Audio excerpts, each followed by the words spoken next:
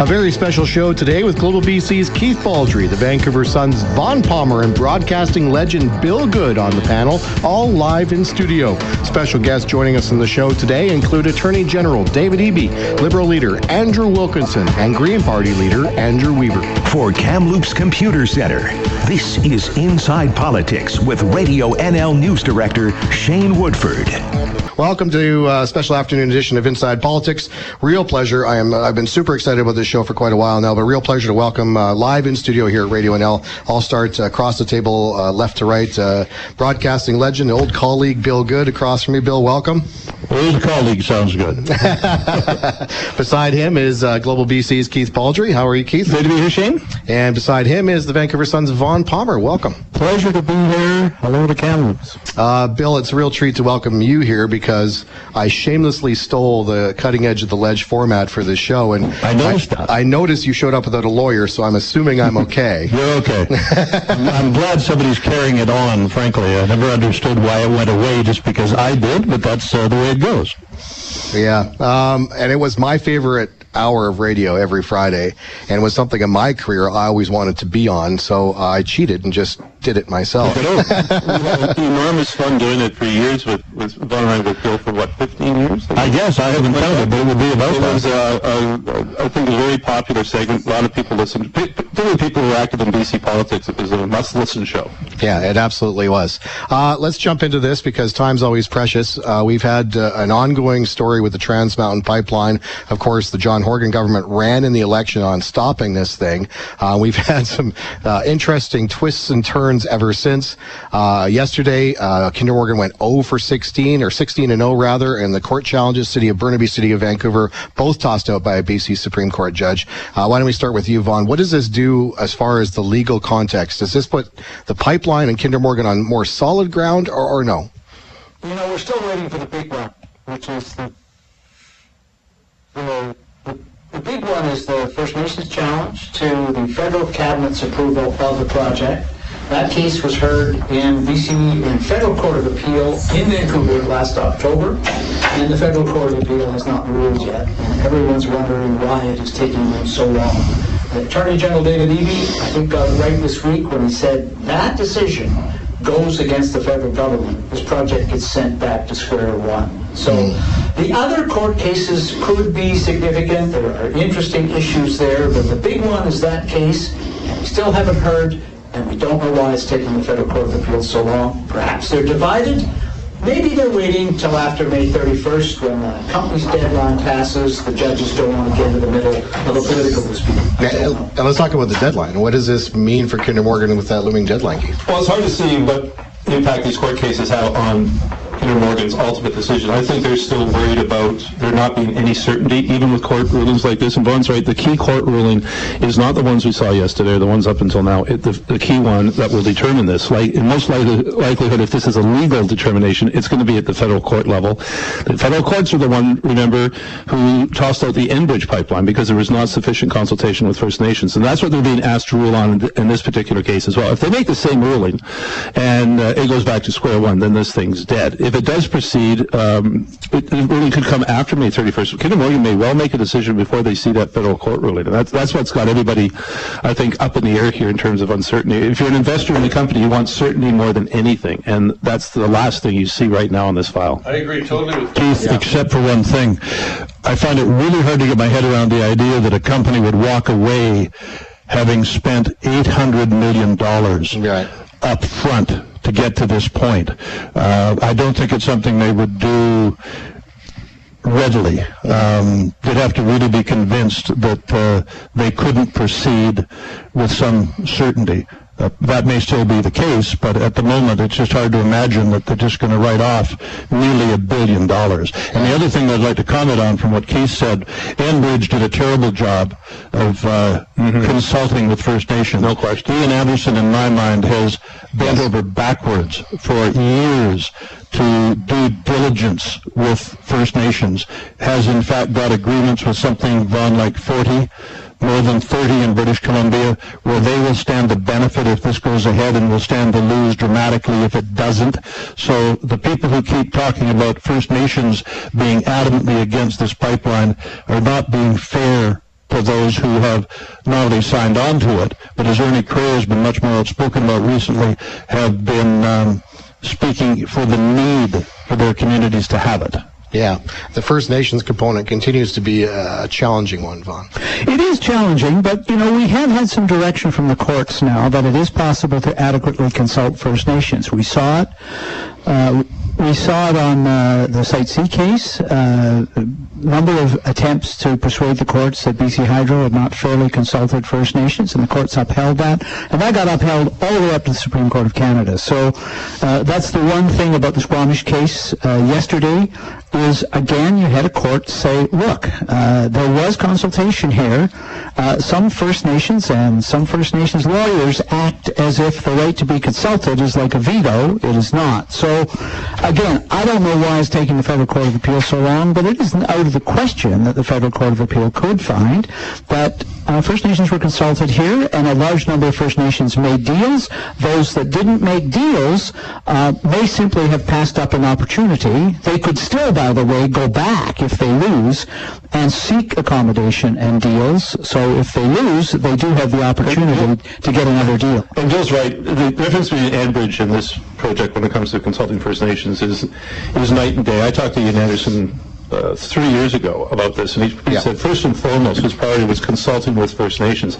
And they've documented, my understanding, just as BC Hydro's done, is it actually entered as evidence into court how many meetings they've had, how long those meetings have taken, how much was spent on the consultation process. I think Kinder Morgan has supplied that similar evidence of how much consultation has actually taken place. They've drawn the ire of people who are dead set against any kind of fossil fuel extraction. But I remember Vaughn writing a piece in the Vancouver Sun about being in a movie theater and an Enbridge ad came on and the theater erupted in boos. Yep. Enbridge did a terrible job of public relations with the First Nations and other Canadians and British Columbians.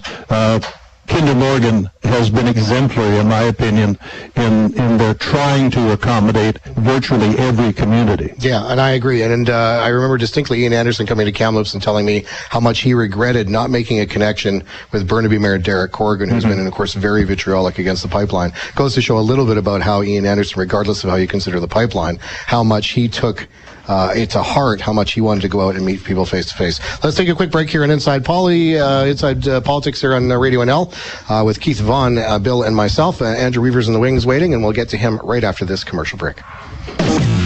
Local news now. Radio NL, 610 AM, and RadioNL.com. All right, let's get back to Inside Politics, and here's Shane Woodford. All right, well, thank Lord I am on the air. My blood pressure is about sky high right now. Pleasure to be joined in the studio. Andrew Weaver is here. Bill Good has moved over to our regular talk show studio until we iron out these audio difficulties, and we'll loop in, of course, Keith and Vaughn, who are in the other room right now. Andrew, let's get on this topic right away, because you've been very strong in your opposition to the Trans Mountain Pipeline. Yesterday, a couple court cases tossed out. Kinder Morgan now 16-0 on court challenges. A couple remain, obviously, the reference case among them, the First Nations appeal. We have the looming self-imposed deadline next week. So what happens? I've been saying it all along. What we're seeing here is an exit strategy by Trans Mountain. This is a company that put its Canadian assets into a separate entity. It sold off 30% of them to the tune of $1.7 billion. Recognizes that the market at the time, which was their submission to the NEB, was assuming $100 to $150 dollars a barrel. It was assuming there was no other pipeline to export Canadian oil. Yeah. And I see them playing an exit strategy, and what we've got is a federal government that's seeking to indemnify that $1.7 billion, because they're standing up recklessly saying a pipeline will be built and we'll back it. All due respect, and I've heard the exit strategy thing before, and before we get to Bill, I'm told by somebody who happens to be a Kinder Morgan shareholder that they're getting very rosy updates from the pipeline company that's saying, hey, we're going to build this thing. Your stocks, your investment are secure. That doesn't sound like an exit exit strategy to me. Well, what company it does due diligence by essentially holding a gun to a federal government or a provincial government and says, do it our way or there shall be no way. This May 31st deadline is entirely artificial. It is, Trans Mountain has known about the Tsleil-Waututh Nations case, which is before the courts. Very powerful case. Frankly, that is the one that people are waiting to see. The province is an intervener there. The province actually supported Trans Mountain in the case against the Squamish and the city of Vancouver because it was defending its... Yeah, a case that was tossed out. Right, but the province there was actually on the side of Trans Mountain in that case. That case was about the environmental assessment. It was not as strong a case, and so Kinder Morgan's known about this. There's no surprise. The reality is we have the Loop facility in Louisiana now able to ship out oil, 2 million barrels in one tanker. We can only get 450,000 on the Aframax scale tankers in Vancouver. You'd need 4 of those ships for every one out of Louisiana. That didn't exist a few years ago.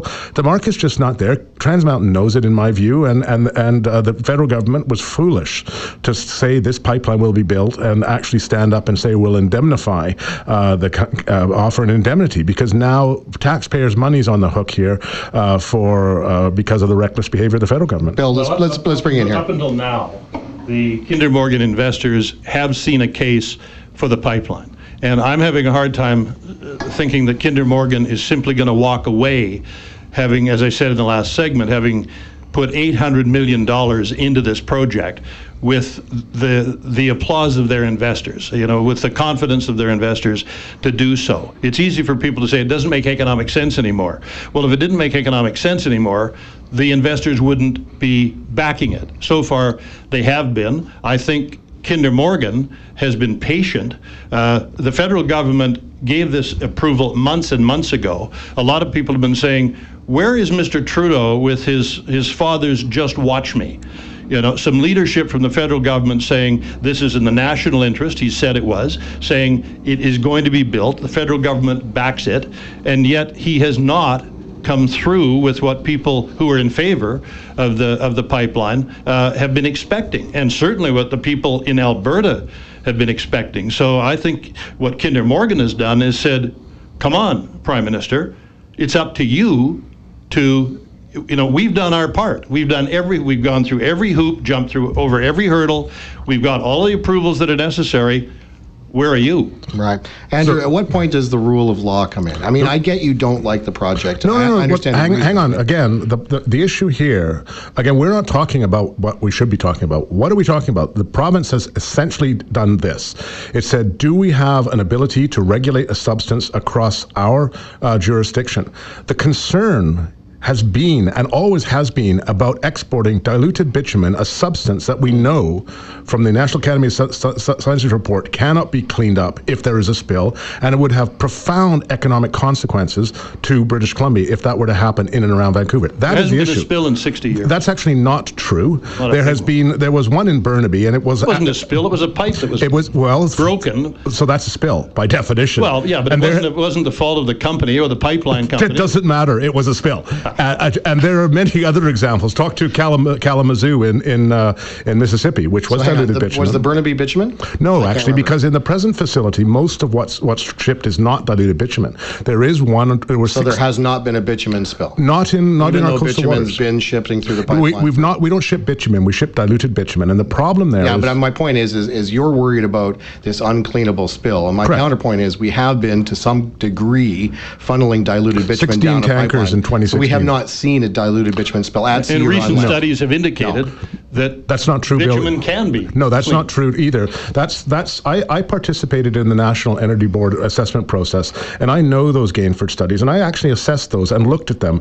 Those studies were done in the laboratory. They were not done in conditions representative of the weathering of a coastal region with salinity and particulate matter like in the coastal region. They were done in freshwater conditions and non-representative other conditions. So we just have to go again to the National Academy of Sciences Sciences in the United States 2 years ago issued a report that talked about the process of weathering of diluted bitumen and the fact that the reason why it's a concern is that the diluents, the light fluids that are mixed in with the bitumen to make it less viscous, evaporate very readily under weathering and actually leave the heavy stuff to sink. Are you not bothered by the number of tankers that are plying the waters in the United States with very little opposition? The amount of oil that is being now exported from the United States as we send our oil to the U.S. at cheap prices, and they are sending their oil around the world and making gobs of money at it. And we're not able to take part in that market? Well, again, that's also not completely correct, because the U.S. was correct. Well, no, then the U.S. was not allowed to ship raw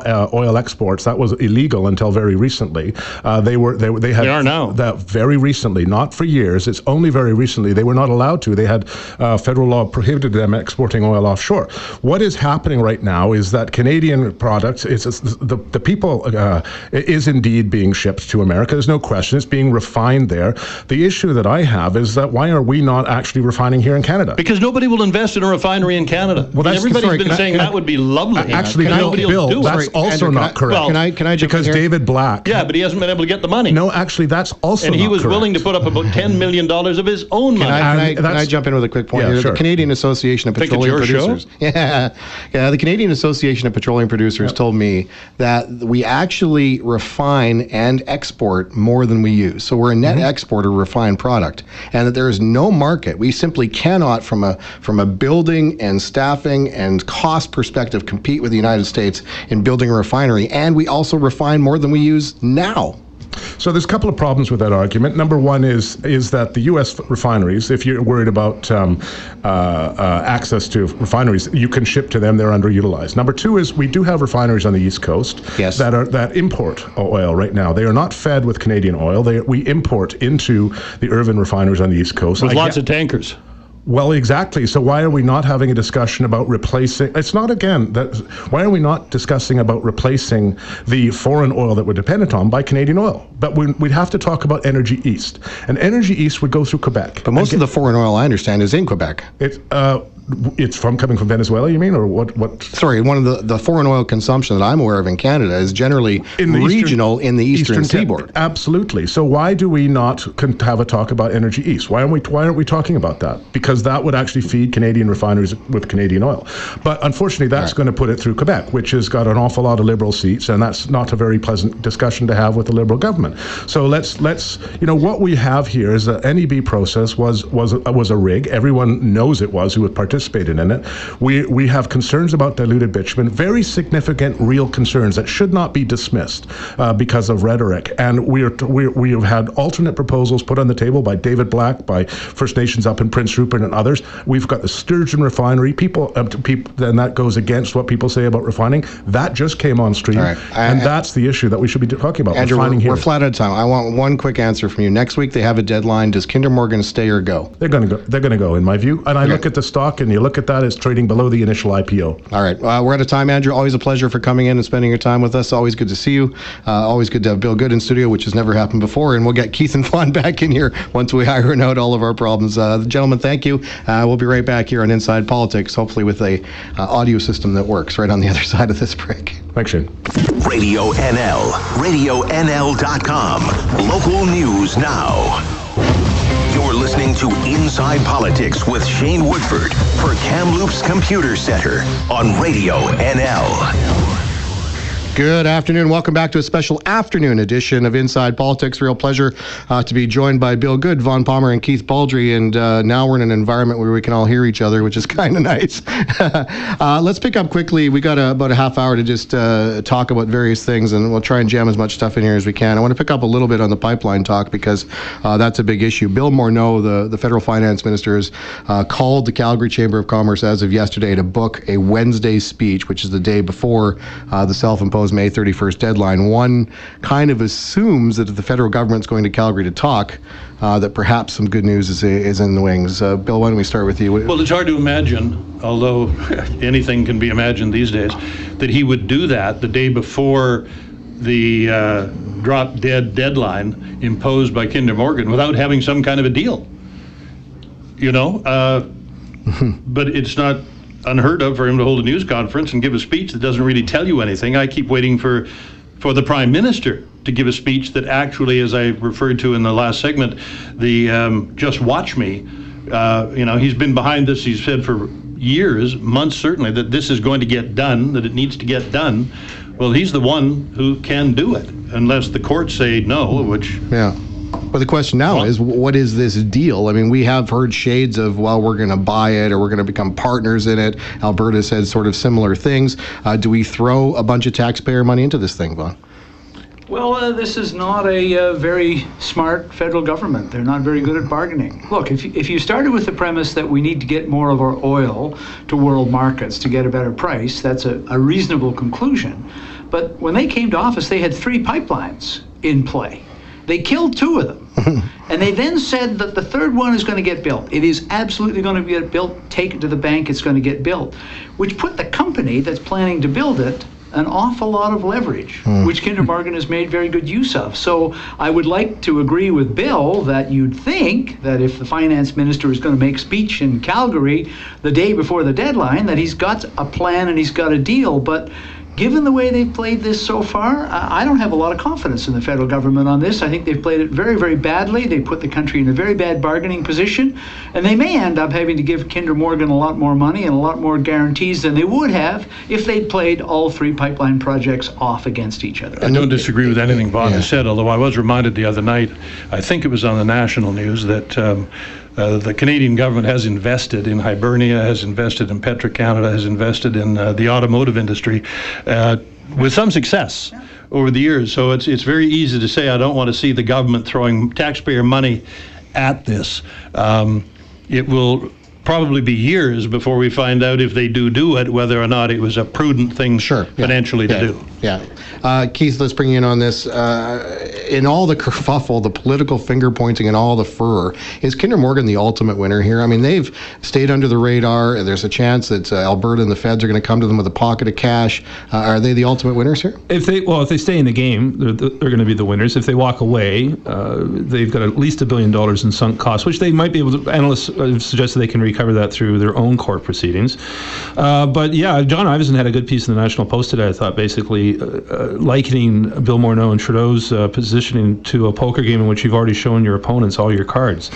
And Morneau has basically put his cards on the table at the beginning, and Trudeau has said we're going all in. Politically, he has to have this pipeline built.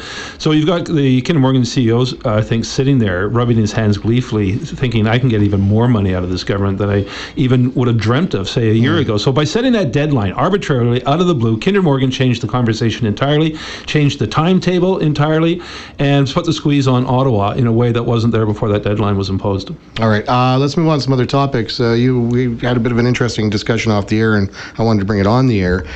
We're having a big wildfire here in Kamloops. It jumped from 25 to 100 to now 1,600 hectares, got into some pine beetle kill. God only knows what the fire season's going to be like, but we're aware of what the financial picture provincially here is. If we have another fire season that treads close to or perhaps exceeds last year, what kind of financial peril does that put the provincial budget in, Keith? Well, Carol James has about $900 million in unallocated revenue in her budget. That's $550 in a contingency fund and $350 in a sort of a cushion revenue allowance. Last year, the total cost for fires and emergency program responses for compensation and flooding and such equaled basically the amount of money that's not in the budget this year to cover those items. There's only $66 million in the budget to cover wildfire costs. Last year, they approached $600 million. If we have another bad season, there goes the contingency fund.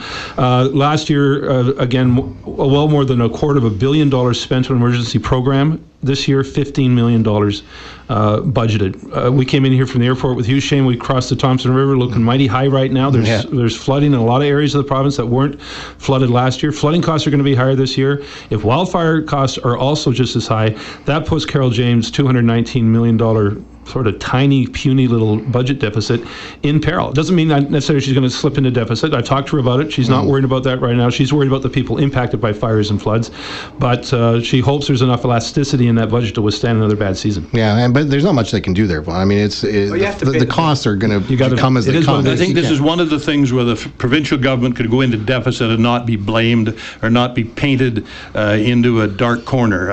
As Vaughn and Keith have said on a number of times, the bill has to be paid. What they're going to probably have to do is allocate more money every year into their budget to account for it, because $250 million, while it's a lot to us, isn't probably going to cut it in the future, with it being apparent that floods and wildfires are going to be with us virtually for the rest of our lives. Yeah, Vaughn?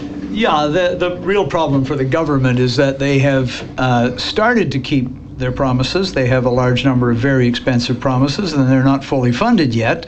And they were hoping that that discretionary money would be available for that. If it's gone, yes, I agree with Bill. They can be in deficit for forest fires, but then they start keeping their promises. They have to find some money.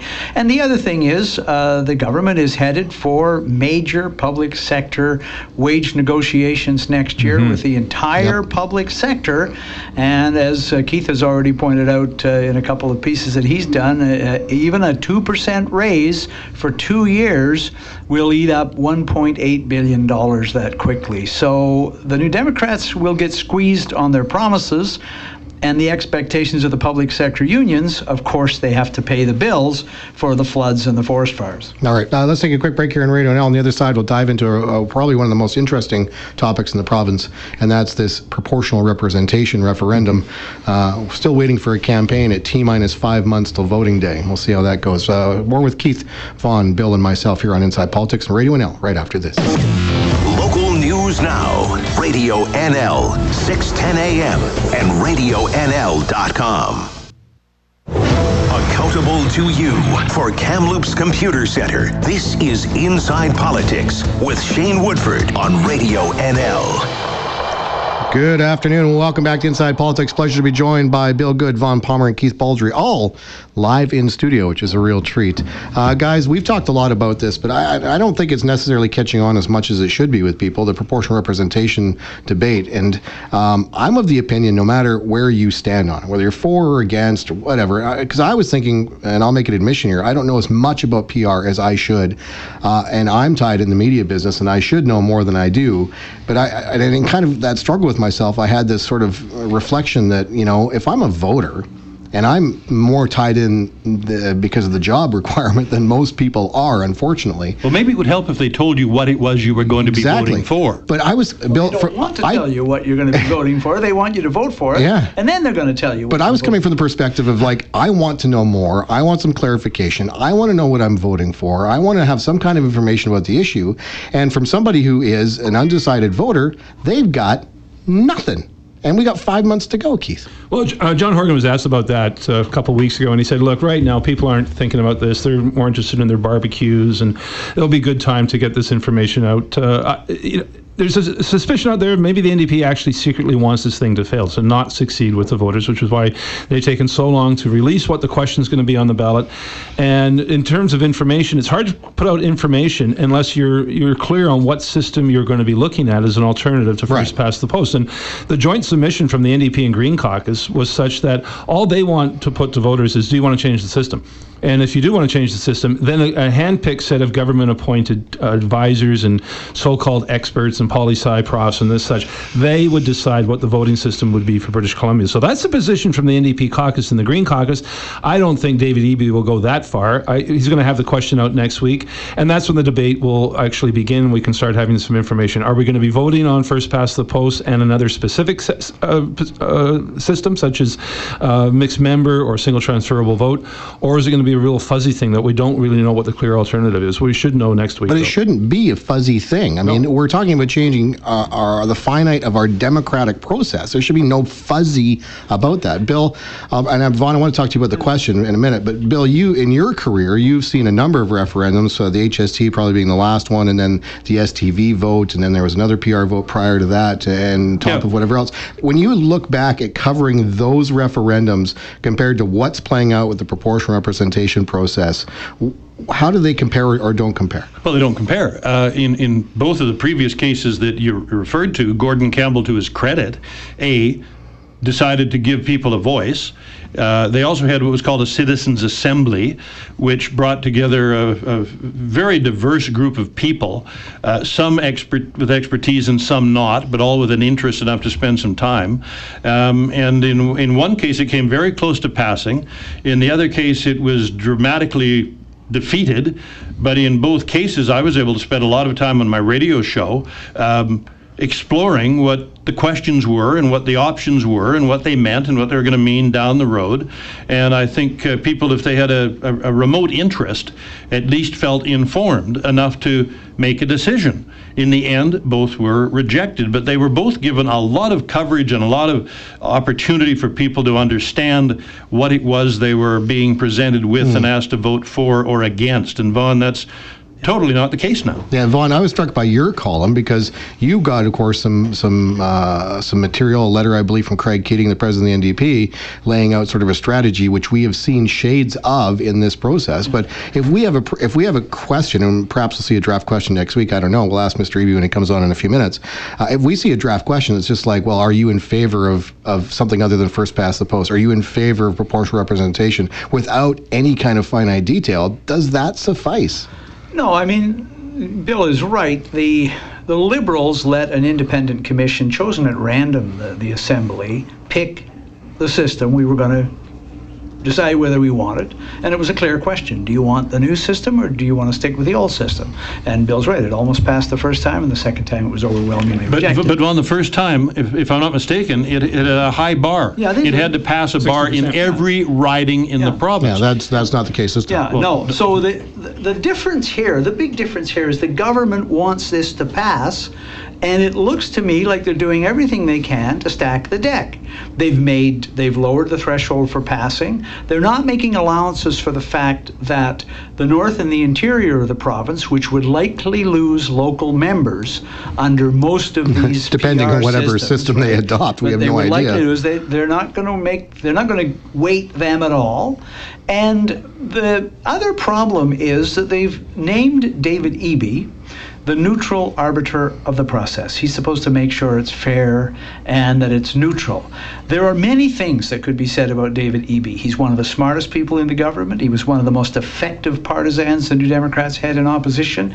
He is a very sharp-tongued, sharp-elbowed politician. I wouldn't disagree with that. Neutral is not a word that springs to mind. It's like short. It just doesn't apply to David Eby. That's a very good point. So you wonder, do they want this thing so badly that they're stacking the deck to get it? And so even if you think PR is a good thing, is it a fair process? Doesn't look like it. And I think it's a problem when you have people like Vaughn Palmer and Les Lane and Keith Baldry either using the term that Vaughn has, stacked the deck, or something akin to that. You've got people who are, by most fair standards, pretty nonpartisan, saying this is a stacked deck. Yeah. Well, hello. But here's the thing, and we'll take that idea one step further. In talking to Bill Thielman this week, and hearing some chatter out of the proportional representation debate that was held in Kamloops this morning at the Chamber AGM, where both sides says this system is lacking. At what point does the government, in quote-unquote stacking the deck, actually shoot itself in the foot? Well, I think the joint submission, as it gets more publicity, where people are informed that the governing side and the Green side want to set the system themselves without the sign-off of the people of BC, I think that starts to get people furious. So that I think is shooting themselves in the foot by basically suggesting an almost authoritarian approach to rearranging the electoral law. So as people get their heads around this, and I think also if we're up here in Kamloops, and once you get north of Hope, Shane, the representation, the argument against PR is that the representation for people outside of urban areas starts to diminish quite significantly. And so BC, historically, our ridings are set along the lines that not every riding has to have the same population. It does take into account the vast geographical differences that exist in the province. So just because Surrey and Vancouver have the most people doesn't mean they get to have all the majority of seats in our system.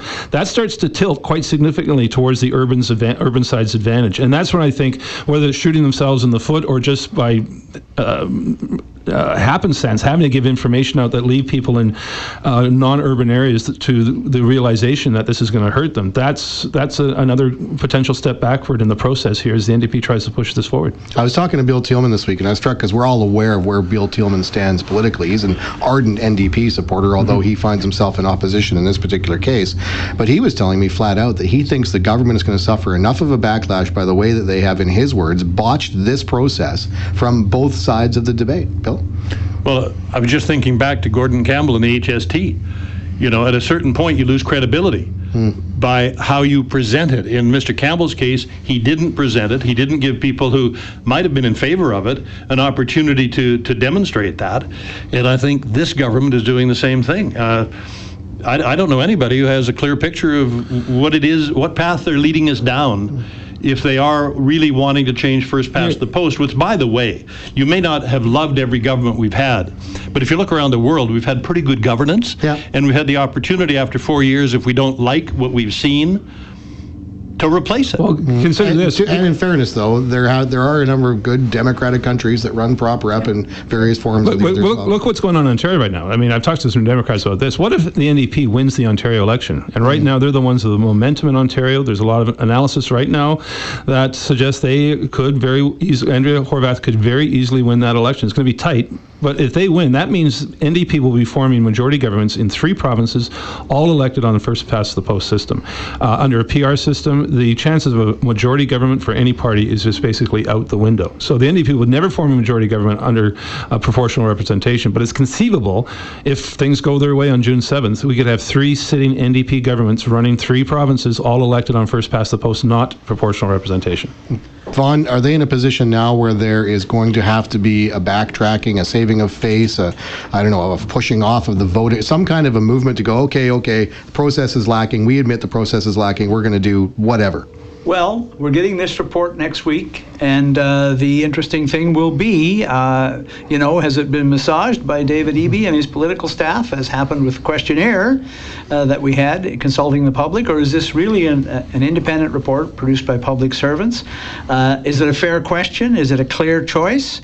And is the process itself going to be fair? We haven't seen much of that yet. They still have a chance to improve the process. The Premier could name somebody other than David Eby to be the neutral arbiter as well, which would make the process fairer. But I don't see any signs of any of that. What I see is, I see why people are saying, is the Democrats trying to sabotage this, and they don't actually want it because they've handled it so badly this far. Well, okay, so let's go back to the point that this isn't catching fire with the population here in the province. Is that a double-edged sword, Bill, for this government? I mean, is it if it had caught fire, if people were tuned in and they suddenly went, oh my God, this isn't right, and there was some kind of like the HST, a palpable backlash, is that what's missing from sort of flipping this government? I'll get Vaughn and Keith to comment on this. I wonder if it's overstating the case or not.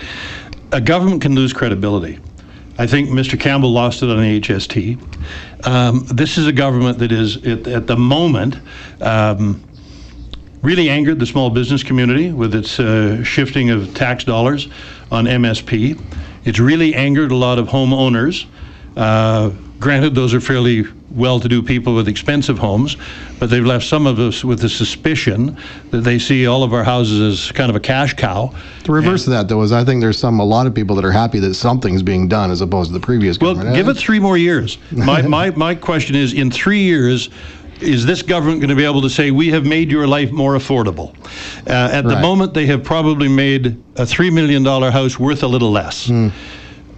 That doesn't mean it's affordable. It doesn't mean anybody who is lusting after home ownership is going to be able to buy it.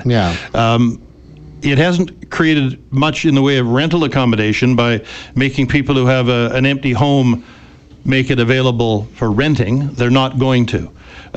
They may sell it, but if they do, it's not an affordable property. They just have to sell it to somebody else with enough money to buy it. So on a whole lot of places and spaces, to me, they said they've fulfilled 75% of their promises. But if they made life better for 75% of the people or very many people, that's what we'll be able to answer in 3 years. I don't know the answer to that. Yeah, I don't know the answer to that as well. But I'll go back to my point on the housing anyway. I do think that there is a palpable sense from a good chunk of the population that, thank God, something's being done, because in Vancouver specifically, things were just nuts. But the rents in Vancouver haven't gone down. They're still sky high. The price of a home in Vancouver hasn't decreased unless it's a top-end home. The stats out today in the Globe and Mail suggest that there's been no movement on housing really, except for taking a $3 million home down to a $2.5 million home, which really doesn't address the issue of affordability. So I think they bit off more than they can chew on the issue of housing, because I don't know anyone who has any prospects of buying into the Metro Vancouver housing market unless they want to start with $1 million. And not many people can rustle up the money for a down payment on $1 million property. I don't care how many speculation taxes there are, or how many foreign owners taxes there are. That's not going to change the market situation. We've only got about 30 seconds left, but real quick to you, Vaughn. We've kind of segued from one topic to the other accidentally here, but is it come down to the definition of affordability? Yeah, they have gotten started on a fairly ambitious platform. I'm not sure that it is going to be able to tackle affordability. I'm not sure there's anything that can really address affordability in and around Metro Vancouver. I think that train may have pulled out of the station a long time ago. It may be like fixing congestion, which we may get to. Yes, I've got that earmarked for our final segment. Attorney General David Eby is on the phone and probably listening in, and we'll talk to him on the other side of this break. Oh, man. 1230 Merritt, 1340 Ashcroft Cache Creek. From CHNL in Kamloops, this is Radio NL 610 AM. Local news now. For Kamloops Computer Center, this is Inside Politics. Once again, Radio NL News Director Shane Woodford. Good afternoon. Radio NL. Well, good afternoon. Shane Woodford here. Welcome back to Inside Politics, a special 2-hour afternoon edition as we move into hour 2. Again, a real pleasure to be joined live in studio. A real treat. Bill Good, Vaughn Palmer, and Keith Baldry sitting opposite me here in the NL studio. Also a pleasure to be joined on the phone by this province's Attorney General David Eby. Mr. Eby, welcome. Thanks for having me. Yeah, glad you could come on. Listen, let's start on proportional representation, David. First off, can you confirm that we're going to see something? I'm being told Wednesday, some kind of information. I'm being told possibly campaign rules, possibly a draft question. So first to you, can you confirm something's coming, and what is that something if it is coming? Yes, so just a bit of background. We did a consultation with British Columbians. There was a mailer, went to everybody's house, and it said, what do you think the question should be? What do you think this thing should look like? What are your values? What are you interested in seeing in a system being put forward on the ballot that you get to vote on in relation to the referendum? That engagement was the biggest engagement in British Columbia's history. More than 88,000 people participating in that, completing the survey, filling out detailed information in multiple languages. That information is all compiled into a report. The raw data will be available on Wednesday as well. And recommendations based on that, which also included submissions from more than 30 different organizations about how the referendum should be run, what the question should look like, and so on. All that, you can see the formal submissions online. All that compiled into a report with recommendations, which will go forward on Wednesday. It will be released publicly first. It will have recommendations around what the question should be, what the rules should be around funding, pro first past the post, pro proportional representation, organizations that will have rules about fundraising and donation recommendations. It will have recommendations around everything related to the referendum that is not set out in the Act. And that report will go to Cabinet after it's released publicly, and Cabinet will promulgate regulations based on that report. And if there's any difference in what comes out the other end from Cabinet from what goes into the report, you'll know because you'll have the report. So that's the process that's been set out, and that's the route that we've taken, and that's what's coming out on Wednesday, which is namely all of the recommended details around the referendum. The regulations, though, of course, have to be passed by Cabinet. Okay, so here's the bare bones question. When are we going to see a campaign and rules to govern that campaign? We're about 5 months away from when we're going to vote at some point in November, and still no campaign. So will Wednesday be the kickoff? Will we see at some point after that? Wednesday we'll have the question and the rules, and then they will go to Cabinet in terms of passing those regulations, and Elections BC will take over from there. All right. Vaughn, looks like you want to jump in here. Here's Vaughn Palmer, David. Mr. Attorney General, Will you see the report before it's released, and do the staff in your office have any role in putting this report and its recommendations together? And if you don't and they didn't, who is in charge of putting together this report to be shared with the public?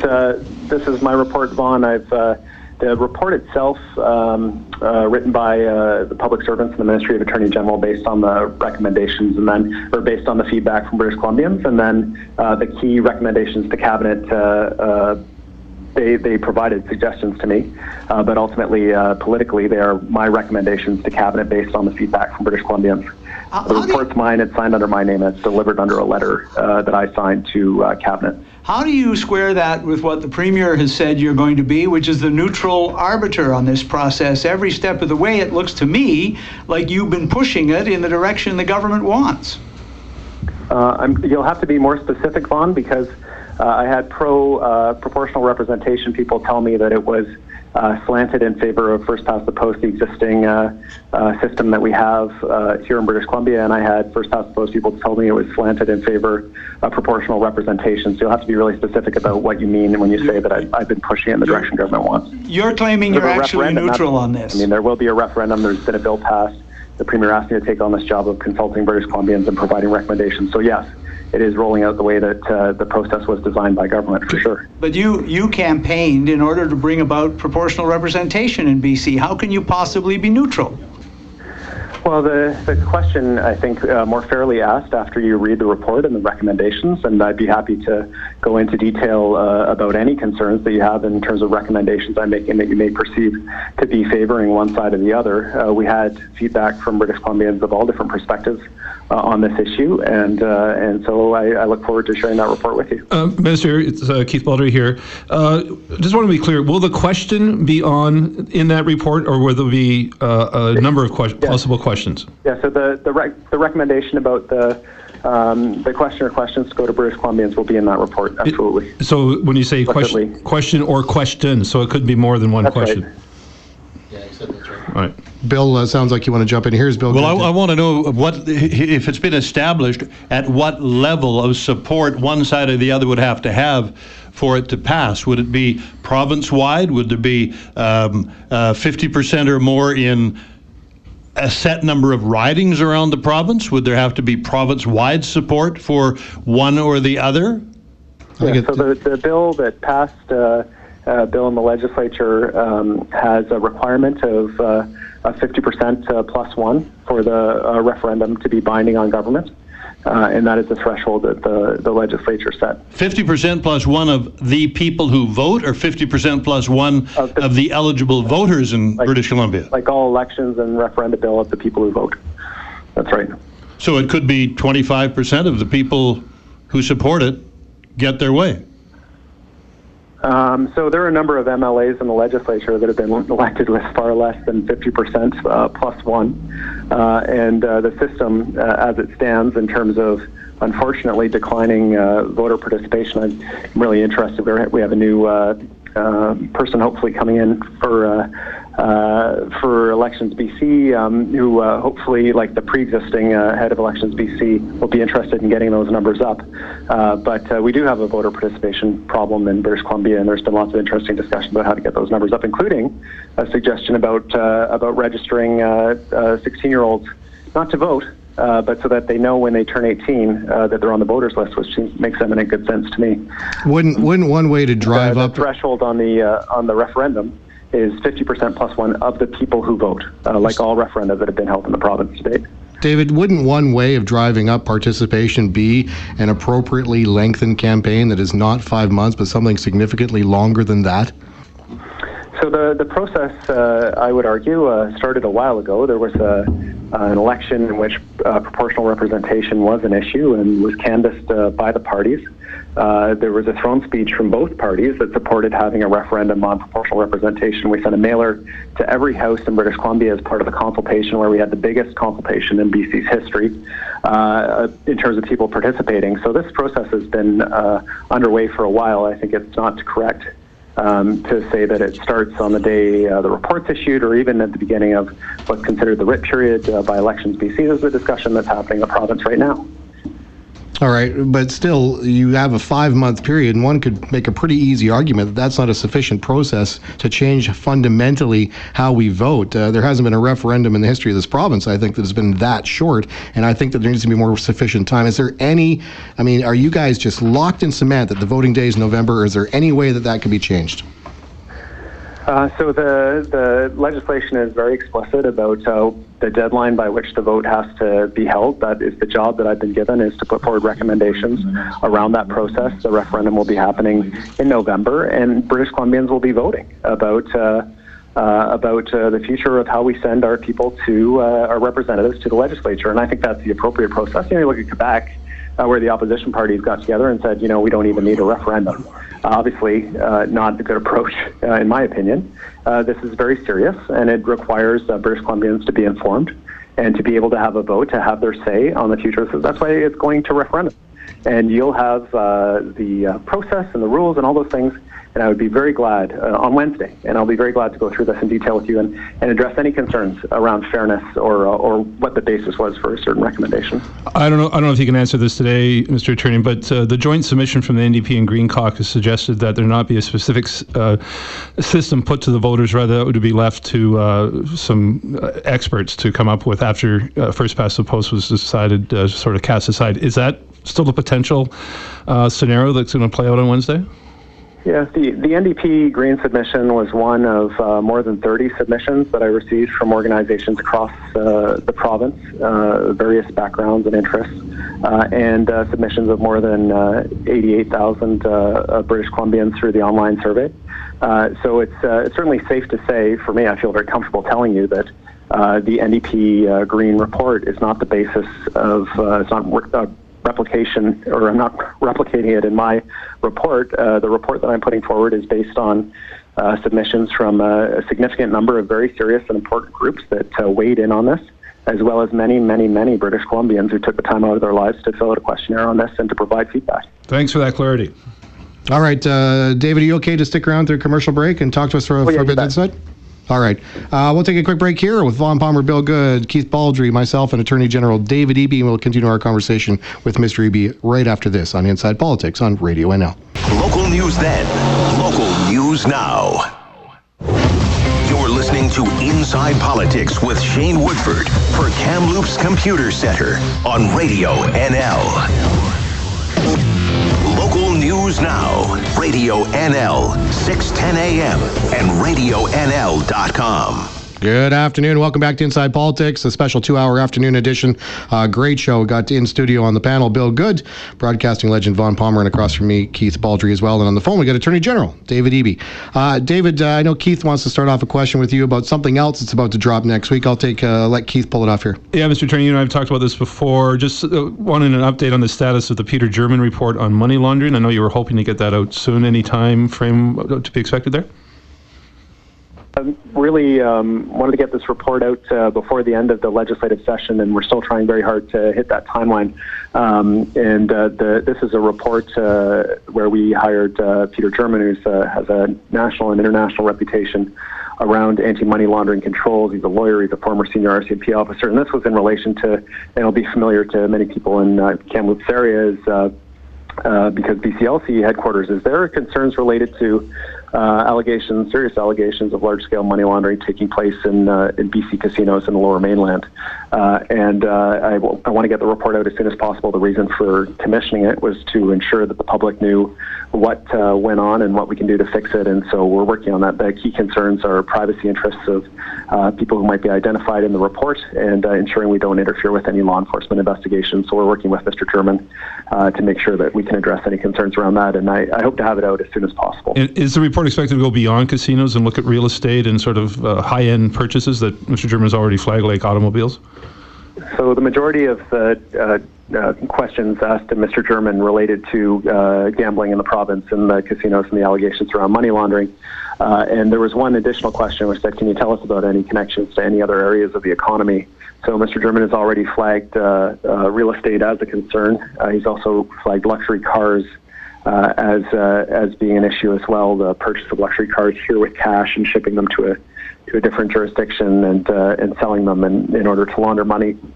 So these concerns have been identified publicly by him already, and there will be some of that, but really what we're looking at is another phase related specifically to real estate. There are a number of allegations around builders' liens that have been raised as well, and other unsavory activities in the real estate market that we need to have addressed as well. Vaughn, you want to jump in here? Yeah, Mr. Attorney, from what you were saying about the challenges involved in vetting this report, do I take it that you may not get it out this coming week? Yeah, it's possible. We're working really hard to try to get it out this week. It wouldn't be terrible, in my opinion, if it was the week after, but I'm really trying to get it out when the legislature's in session, because I believe that my colleagues in the legislature from all parties should be receiving it ideally while we're all in Victoria. But so that's my target, but it is possible that we might not be able to hit that date exactly. Thank you. David, something else to put on your table. I know that the Premier responded to it today as well, but as part of the NAFTA renegotiations, the United States has asked for a WTO panel or an investigation to look into the fairness of grocery stores selling just BC wine. I know the issue itself is not new, but in your mind, is the legality of that rock solid, or is there going to have to be some flexibility there? Well, we raised concerns about this issue when the previous government was in power, and in particular, the international wine interests, whether they're in Australia or California or in Europe, are incredibly concerned when a new retail channel is opened up and they're excluded from it in terms of our trade agreement. So it was not a surprise to me when early on in my mandate as minister responsible for liquor that there was an announcement that there were these various challenges coming forward, and it shouldn't have been a surprise to the previous government either.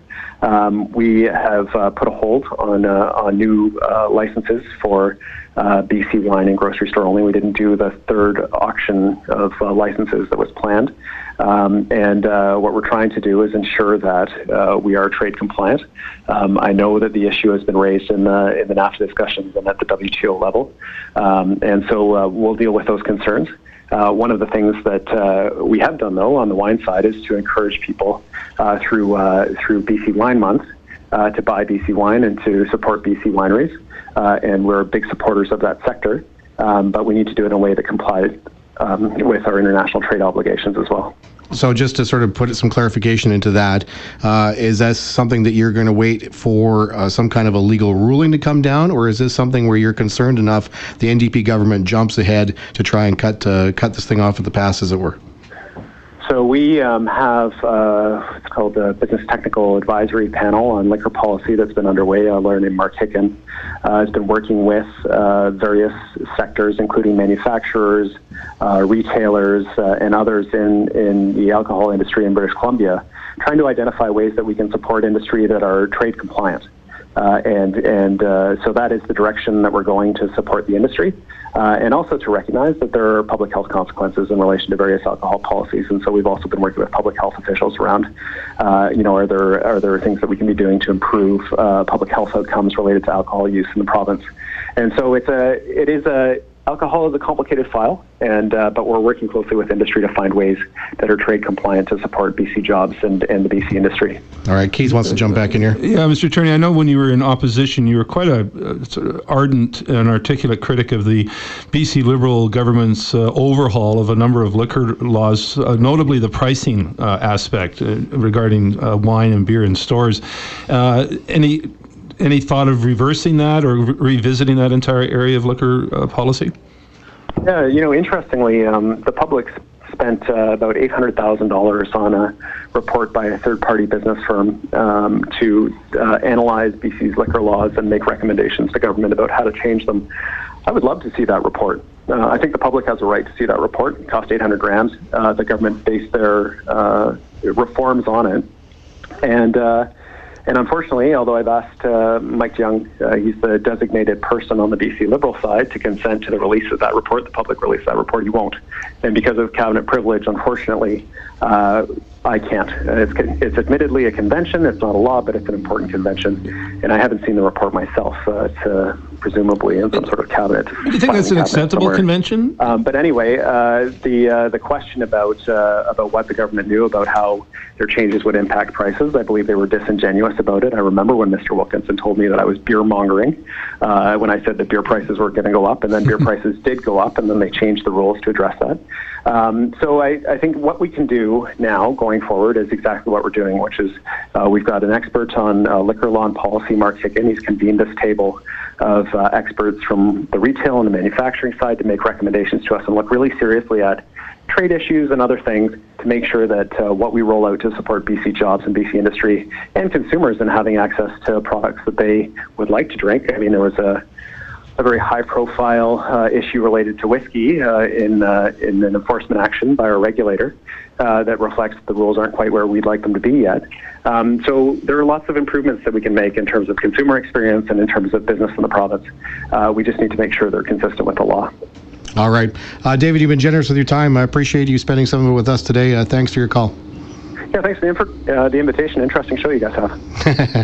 I assume you mean interesting in a complimentary context. Absolutely right. Pleasure. Thanks for having me. All right, thanks, man.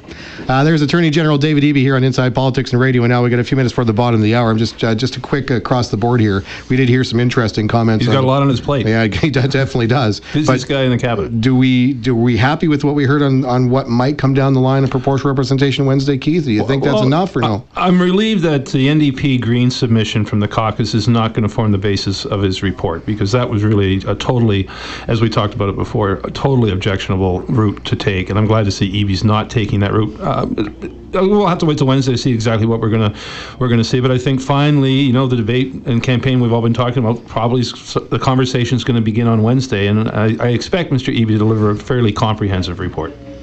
Bill? I'm still concerned about the level of acceptance to change fundamentally our democratic system. 50% plus one of those who turn out, it may have been enough to satisfy the election of an MLA. I'm not convinced it's, and I'm not headstrong for first past the post. I'm just not clear on what the option to first past the post might be, and whether or not it might be appealing to me as a voter. And until I have some sense of certainty about what it is I might be voting for or against, I'm not very comfortable. Yeah, Vaughn? Yeah, I'm encouraged that he's dropped the NDP Green notion of a blank check, but I still, he said it's his report, he's massaged it, he's putting it out, and I can no more imagine him being neutral on this issue than on any other. To steal Bill's line, I can no more imagine him being neutral than I can imagine him being short. Well, there you go. Well, here's a question, because you used the term stack the deck a number of times. Does this do anything to alleviate that concern, or does that further cement your idea this whole thing is fixed? We have to wait and see. Yeah. I mean, the most outrageous idea, which was the NDP's idea, that we would vote on a general idea of changing the system without being told what the system would be, it sounds like they've realized that was going too far. So that's encouraging. For the rest, we'll have to wait and see what they're going to do. I agree with what you're saying. There isn't an awful lot of time left to get a serious debate going on this issue and a serious vote taken before we're straight into the mail-out ballots this fall. Look at how long people had to decide things like Charlottetown and Meech Lake. And people got engaged, they really, really did, to my amazement sometimes. But it takes more time than that for people to become really informed. Especially over summer. Well, especially over summer is no time to really get people interested in a campaign. Literally on the barbecue season.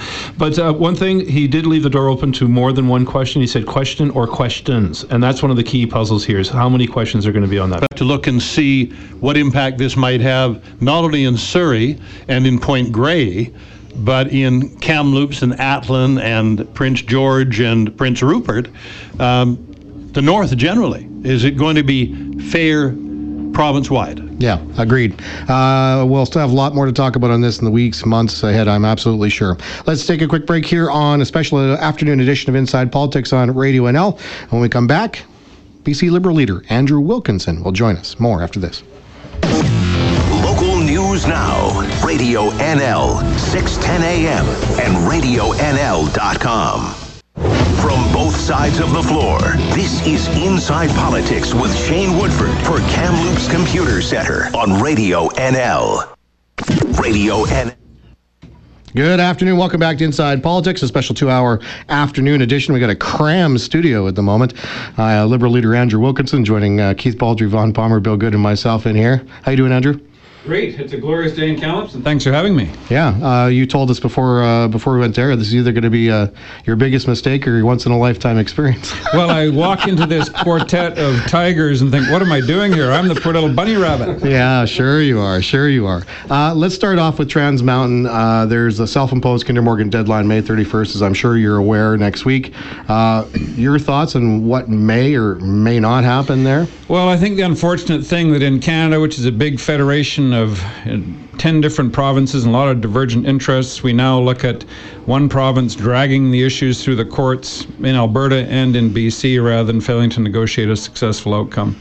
That's really unfortunate. I think it's very unfortunate, and it's a sad day when we pay our federal taxes that are then going to be used to backstop an American company against the behavior of our provincial government.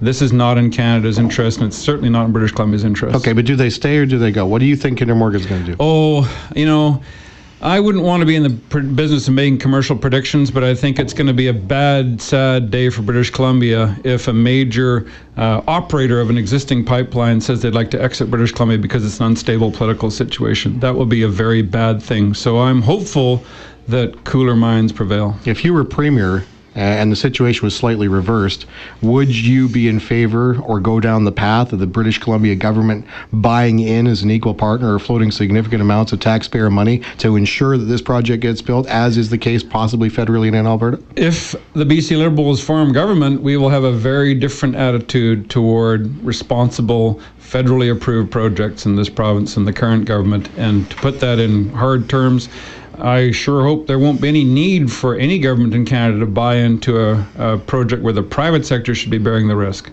That's not what governments are for. All right. Vaughn, you want to jump in here? Looks like you're looking thoughtful. We had a report come out on mobility pricing in and around Metro Vancouver, and I think we've all been struck at how absolutely no one has come forward, except for the Greens, to say they think it has some merit. You rejected it out of hand. Do you think it was a waste of time? No, I said that a lot of good work was done on the idea because people need to bring it into focus of what we're going to do about congestion moving around Vancouver. We've all had that experience in various parts of Metro Vancouver, getting stuck in traffic and thinking this can't go on, especially if another 1 million people move to Vancouver. But what they came up with, the headline story basically, is how about you pay $5 to $8 a day for moving around the city? In terms of working days, 250 days a year, would you like to pay $2,000 for the privilege of using the roads? That's just a non-starter. Well, one of the questions that was raised immediately when you rejected it out of hand was, what would you do? And I happened to hear that as I was spending an hour and a half yesterday trying to get out of downtown Vancouver to get up here, which became a breeze once I hit about 200th Street. But getting out of Vancouver was a nightmare. So what would you do to address the issue of congestion? Yeah, I think it's a very fair question because, like I say, plan for another 1 million people in the Lower Mainland. Where are they going to live and how are they going to get around? And one of the things that immediately comes to mind is, why do we have students traveling by transit from Coquitlam to UBC and back again? Maybe it's time to move some programs out of Point Grey and build some student housing so those students are walking rather than riding transit for 2 hours in each direction. That's one small example of how we're going to have to start to plan for bigger town centers like Metrotown and the North Surrey Town Centre, so people are traveling much shorter distances to work, and they will arrange their lives accordingly. The problem we have with things like mobility pricing is that if I'm thinking, gee, I have this job at Burnaby Hospital, but I can't afford to live nearby, and I'm going to end up living in Maple Ridge, and I'll plan my life around that. I've planned what I can afford. I commute because I have to, because I'd like to have a backyard. And then you change the whole game plan for them and say, haha, just kidding, we're going to layer on a bunch of taxes. That's really, really disruptive for how people live. So we need to have not just kind of a short-term solution. We've got to think big in terms of where we're going to be in 30 or 50 years. Didn't your government essentially do that when it imposed tolls on the Port Mann Bridge? Well, those were ways of financing infrastructure projects, and I think that was at the time the right thing to do. You get a whopping big bridge and somebody's got to pay for it, so the idea was that users pay for it. I don't think there's any way to go back on that now because, I was at an event once where someone said, well, we should reimpose the tolls on the Port Mann Bridge. And I said, well, you'll make a great candidate for us in North Surrey. You'll be really popular. But here's my problem with that. This whole thing, in my mind, has been how politics can ruin good ideas. And that doesn't just go for the BC Liberals, it goes for the current NDP. You guys brought in a plan to toll the Port Mann in the golden years when you should have tolled all the bridges at one fair price, and you sewered that entire system because the NDP used it, the pure unpopularity of it, to soar into power. And now the idea of tolling of bridges, which is the easiest way to enact mobility pricing, is an absolute no-go in the region. It's just a gong show. How do you move out of that? How do you find a solution after you guys have muckraked the whole thing? One of the interesting things this Mobility Pricing Commission has talked about is if you put on little tolls like Bucka Bridge, it probably doesn't change behavior, and it really is a tax grab.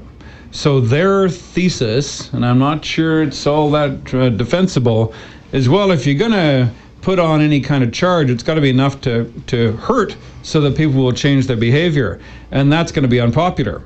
So it's between a rock and a hard place. It's got to get done. It's just I'm not sure that $2,000 a year for that person to drive from Maple Ridge to Burnaby is the right way to go. What about another more fair form of mobility pricing, and that is the gas tax, taking money that we're already spending on tax and putting it toward solving congestion issues. Or carbon tax. Same. Yeah, we have, I believe it's 17 cents a litre in the Lower Mainland for the transit tax, basically, and then throughout the province it's about 9.8 cents of carbon tax as it is today. And so if you're a motorist, you say, well, that's a lot of tax, and those people in electric cars aren't paying a nickel of that, so how is this going to work if they all go electric? Well, clearly somebody's going to have to pay for the roads and the bridges and so forth. So in British Columbia and in Canada generally, people have been pretty reluctant to start designating revenue streams to particular purposes. And the obvious one is David Eby's so-called school levy, which has nothing to do with schools whatsoever. It's a family homes tax. But that point being that if we start to designate the amounts of tax paid by motorists only for motorist purposes, then you start to say, well, who's going to pay for all those programs you just cut off? So I think what I'm saying to this quartet of superstar journalists in the room here is that I don't have a clever answer right now on mobility pricing. Some good work has been done, but the solution they're proposing just isn't viable in my mind. I want to change the topic to an issue you've been raising in the House quite a bit, and that's the looming payroll tax. Do you think the seeds are being planted for a great scenario for your party and a bad one for the NDP along traditional lines when the NDP gets in power, which is the opposition Free Enterprise Coalition Party concentrates on taxes and spending and puts the NDP on the defensive? Is this basically the tryout we've seen at the beginning of your leadership here, that's going to be the messaging going forward as we head into the next couple of years?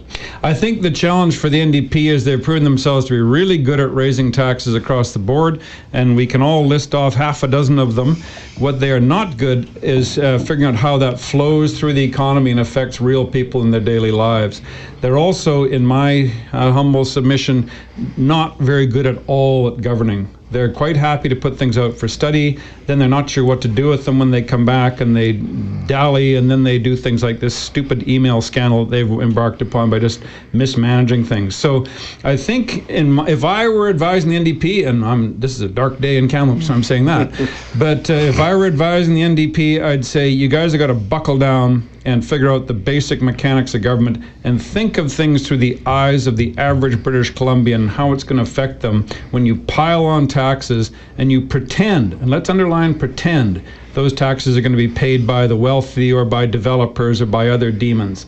They're going to be paid by average British Columbians sooner or later, because it all flows through. Given the tightness of the budget with just a minuscule $219 million projected surplus, does Carol James realistically have any room to move in terms of relaxing some of these taxation measures? Well, that's going to be the challenge for any incoming government, is figuring out how to reduce the tax burden on British Columbians, and it probably means being a little less ambitious in your programming compared to the NDP.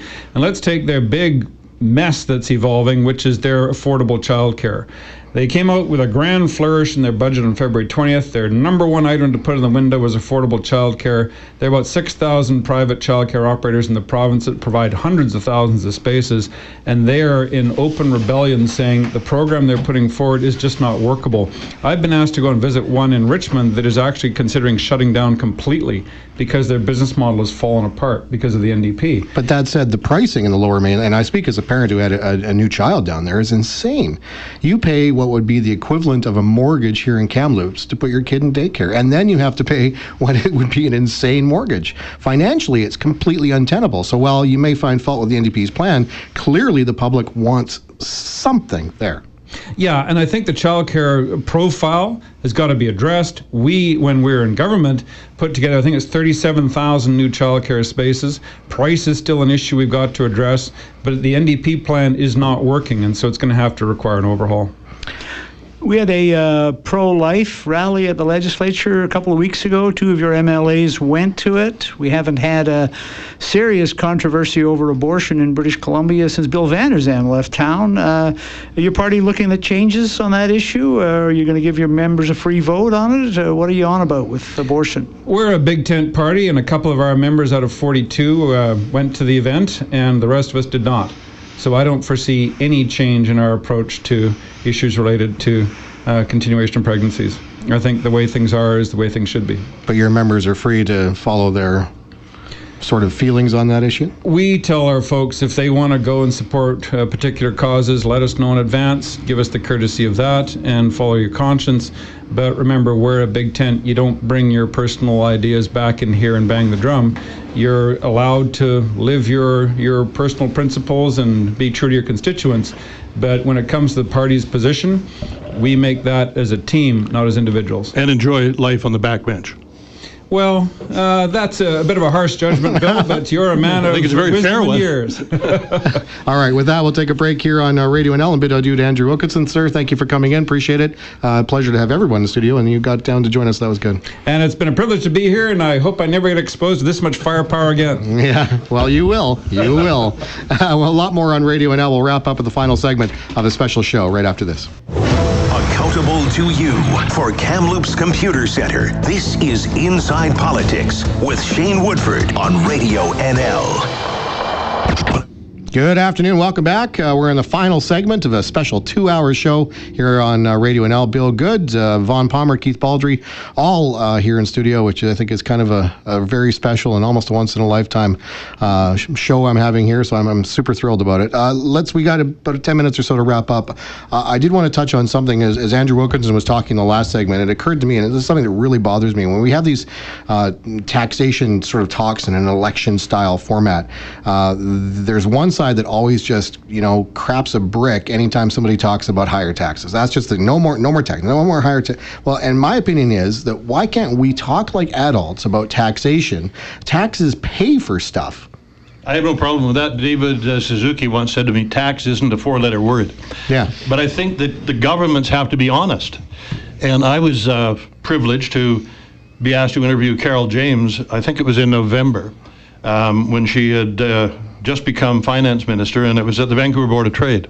And she was very conciliatory, very complimentary to the people there, talking about how important that community was, the business community, both big and small, to her government, and how they understood the importance of that constituency.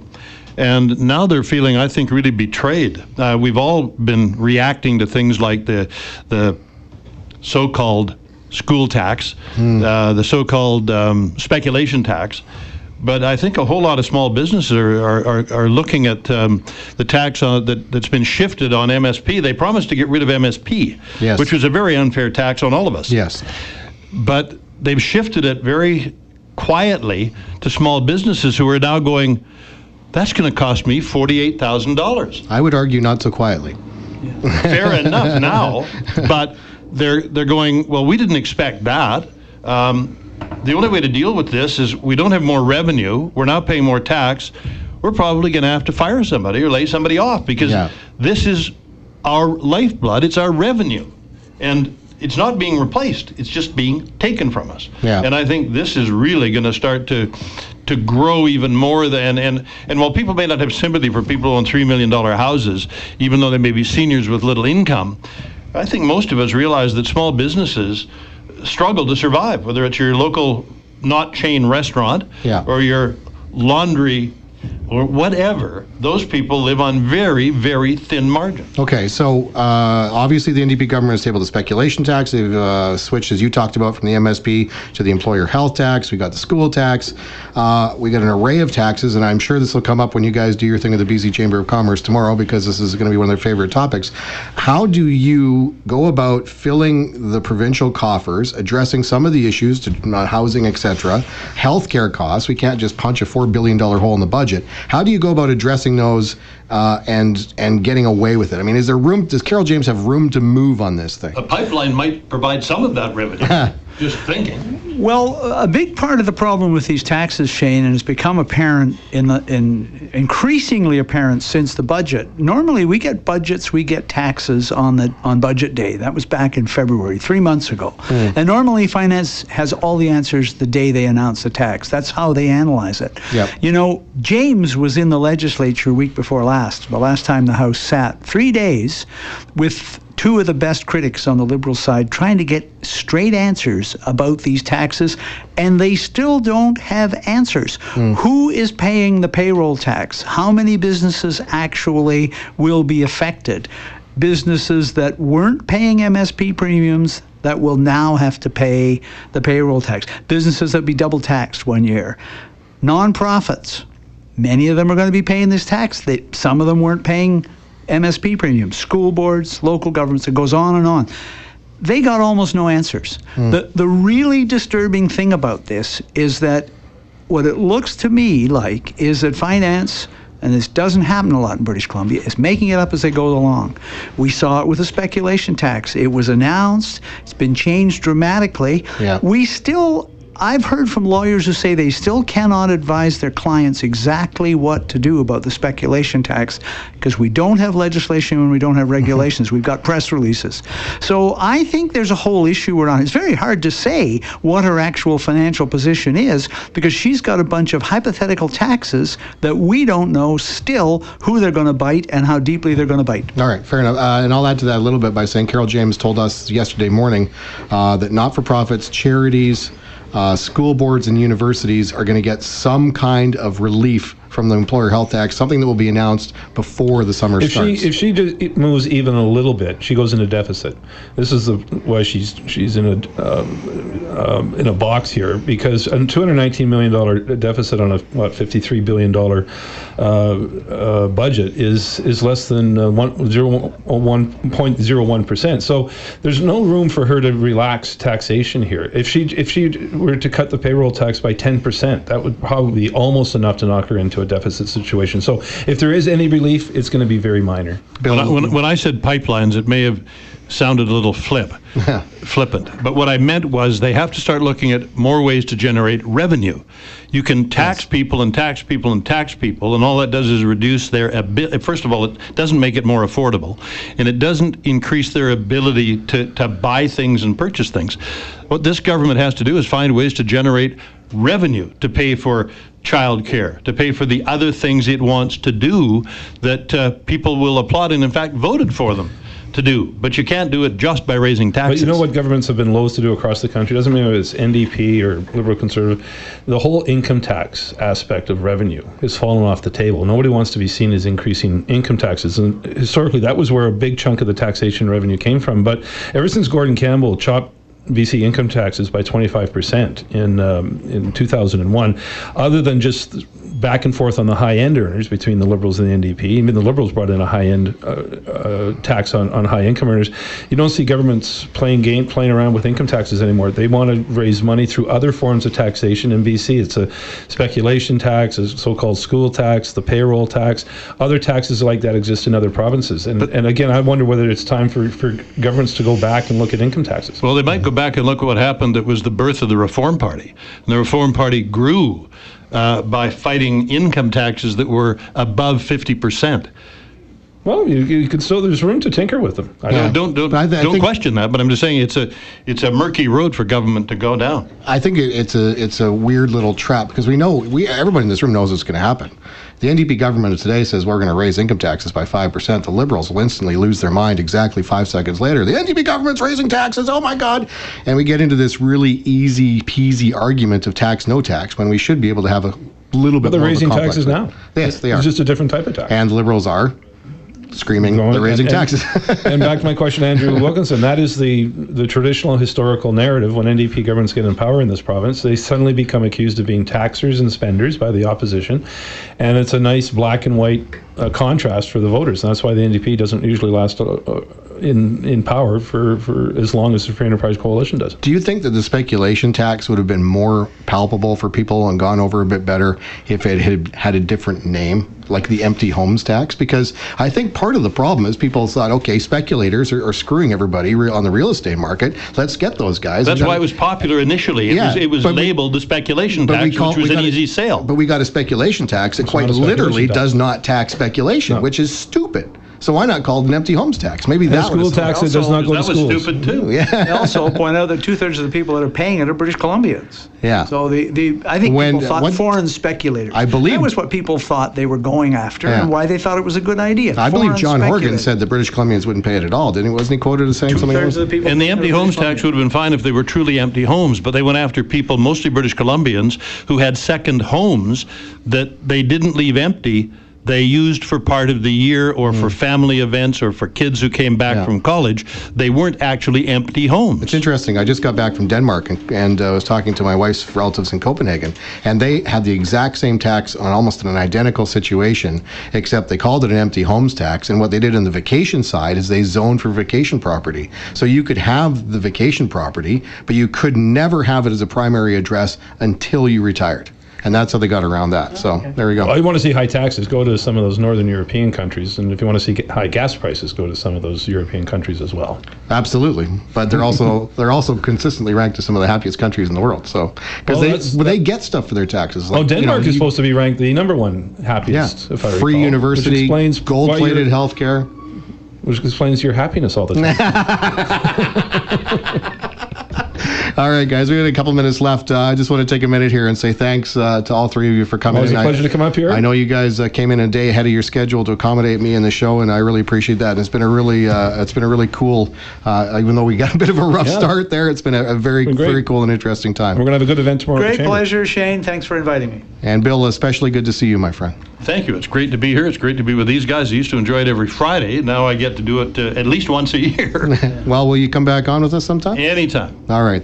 There we go. And I'll see you guys later when we beer monger a little bit later on today. Sounds good. That's it for a very, very interesting and very special show of Inside Politics here on Radio NL. We'll be back to our regular time slot, 9 o'clock, 9:08 next Friday. And I can tell you right now, Premier John Horgan will join us on that show here on NL.